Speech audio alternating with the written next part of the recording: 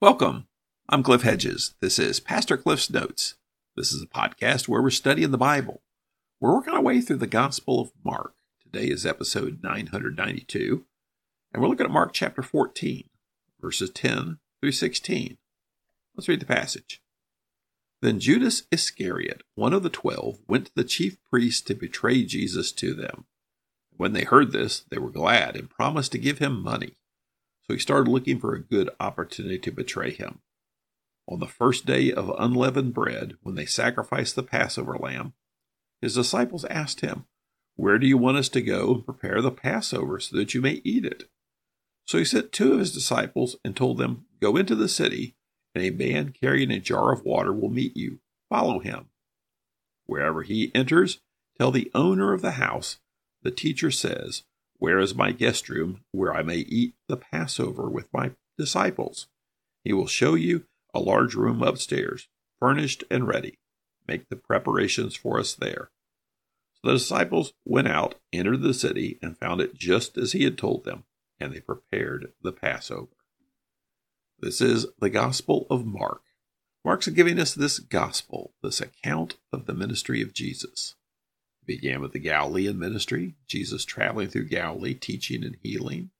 We had a brief Gentile ministry, then traveling to Jerusalem. Now at Jerusalem, this is the final week of Jesus' life. They came into Jerusalem on Sunday, Palm Sunday. That's where he had the triumphal entry. Then Monday, they came into the city, and Jesus encountered the people buying and selling in the temple and chased them out. Then Tuesday, they came into the city and went to the temple area, and there he was given several challenges by groups of people trying to trip him up, get him in trouble. Then they left the temple and had the Olivet Discourse, where Jesus was teaching about the destruction of the temple and his second coming. Then we had Wednesday, and this is where we saw the religious leaders plotting to kill Jesus. And we saw the woman anointing Jesus at the house of Simon the leper in Bethany. Now, the best guess is it's Thursday. So we pick it up in Mark 14, verse 10. Then Judas Iscariot, one of the 12, went to the chief priests to betray Jesus to them. And when they heard this, they were glad and promised to give him money. So he started looking for a good opportunity to betray him. Well, here we see Judas Iscariot. He's specifically identified as one of the 12. So this is Judas Iscariot, and all we've seen so far is just his name on a list, that he is one of the 12. But now he's pointed out as he approaches the chief priests and says he wants to betray Jesus. Now, Mark doesn't give us a motive. It says they offer him money, but Mark doesn't say that's specifically his motive. Now, Matthew 26:15 says that he actually approaches them and asks for money. What are you willing to give me? So it seems that money is a motivation there. Luke 22:3, it seems he's demon-possessed. Luke says Satan entered him. Similarly, in John 13:2, says the devil put it in his heart. And then 13:27, Satan entered him. So he seems to be after money. Matthew says he specifically asked for money, but it also seems to be some demonic influence here where Satan is enticing him to do this.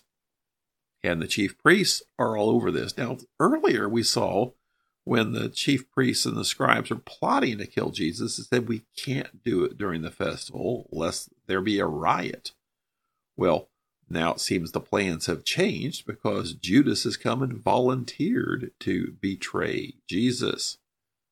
And so they see this as an opportunity. And I think, well, they go to Bethany every night. Why doesn't he just send somebody there to arrest him? Well, the chief priests and scribes, their authority is in Jerusalem itself for the most part. It's much easier for them with the temple police to arrest Jesus in the area of Jerusalem. And now they've got someone on the inside, Judas, who's going to betray Jesus. Verse 12. On the first day of unleavened bread, when they sacrificed the Passover lamb, his disciples asked him, where do you want us to go and prepare the Passover so that you may eat it? Well, the first day of unleavened bread, when they sacrificed the Passover lamb. Officially, the first day of the Feast of Unleavened Bread is the 15th of Nisan, and the lambs were sacrificed on the day before that, on the 14th of Nisan. So the fact that he says this is the day the Passover lambs are sacrificed would imply this is the 14th of Nisan. But a lot of times it was unofficially, loosely called the first day of unleavened bread, because that's when all the stuff starts for the festival of unleavened bread. So this seems that this is during the day on Thursday, the 14th of Nisan, the day the lambs are being sacrificed. Verse 13. So he sent 2 of his disciples and told them, go into the city, and a man carrying a jar of water will meet you. Follow him. So he sent 2 disciples. He didn't say who, but Luke tells us, Luke 22:8, that it's Peter and John. And they're supposed to go into a city and find a man carrying a jar of water. We think that's kind of obscure. However, it would be very unusual for a man to be carrying a jar of water. That was something that women did. Women carried the jars of water. And so a man carrying a jar of water would be something noteworthy. And so they're to see this man carrying a jar of water, and they're supposed to follow him. Now, is this divine knowledge, or is this something prearranged? The bottom line is we don't know. Now, how it is that the disciples come and say, what do you want us to do about the Passover? And he says, well, go, and this guy will be there carrying a jar of water. So there's no time set up, it seems, but those are the details we just don't know.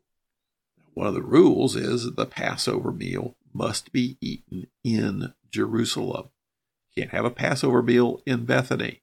The Passover meal must be in Jerusalem. So go look for this guy with a jar of water, then follow him. Verse 14. Wherever he enters, tell the owner of the house, the teacher says, where is my guest room, that I may eat the Passover with my disciples? He will show you a large room upstairs, furnished and ready. Make the preparations for us there. So the literal translation of the Greek is, where is my guest room? And that sounds weird. What do you mean, where's my guest room? It could easily be translated, the guest room that I have arranged for, or the guest room divinely appointed for me. When it says my guest room, the one that's designated for me. And again, is this prearranged or divine knowledge? It seems to be pretty well prearranged. And that's where Jesus has a lot of contacts and a lot of supporters. And the whole secretive nature to it, he knows the people are out to get him. They're looking for an excuse to arrest him. Other people know this too, and so it's set to where it can be taken care of on the sly. Verse 16, so the disciples went out, entered the city, and found it just as he had told them, and they prepared the Passover.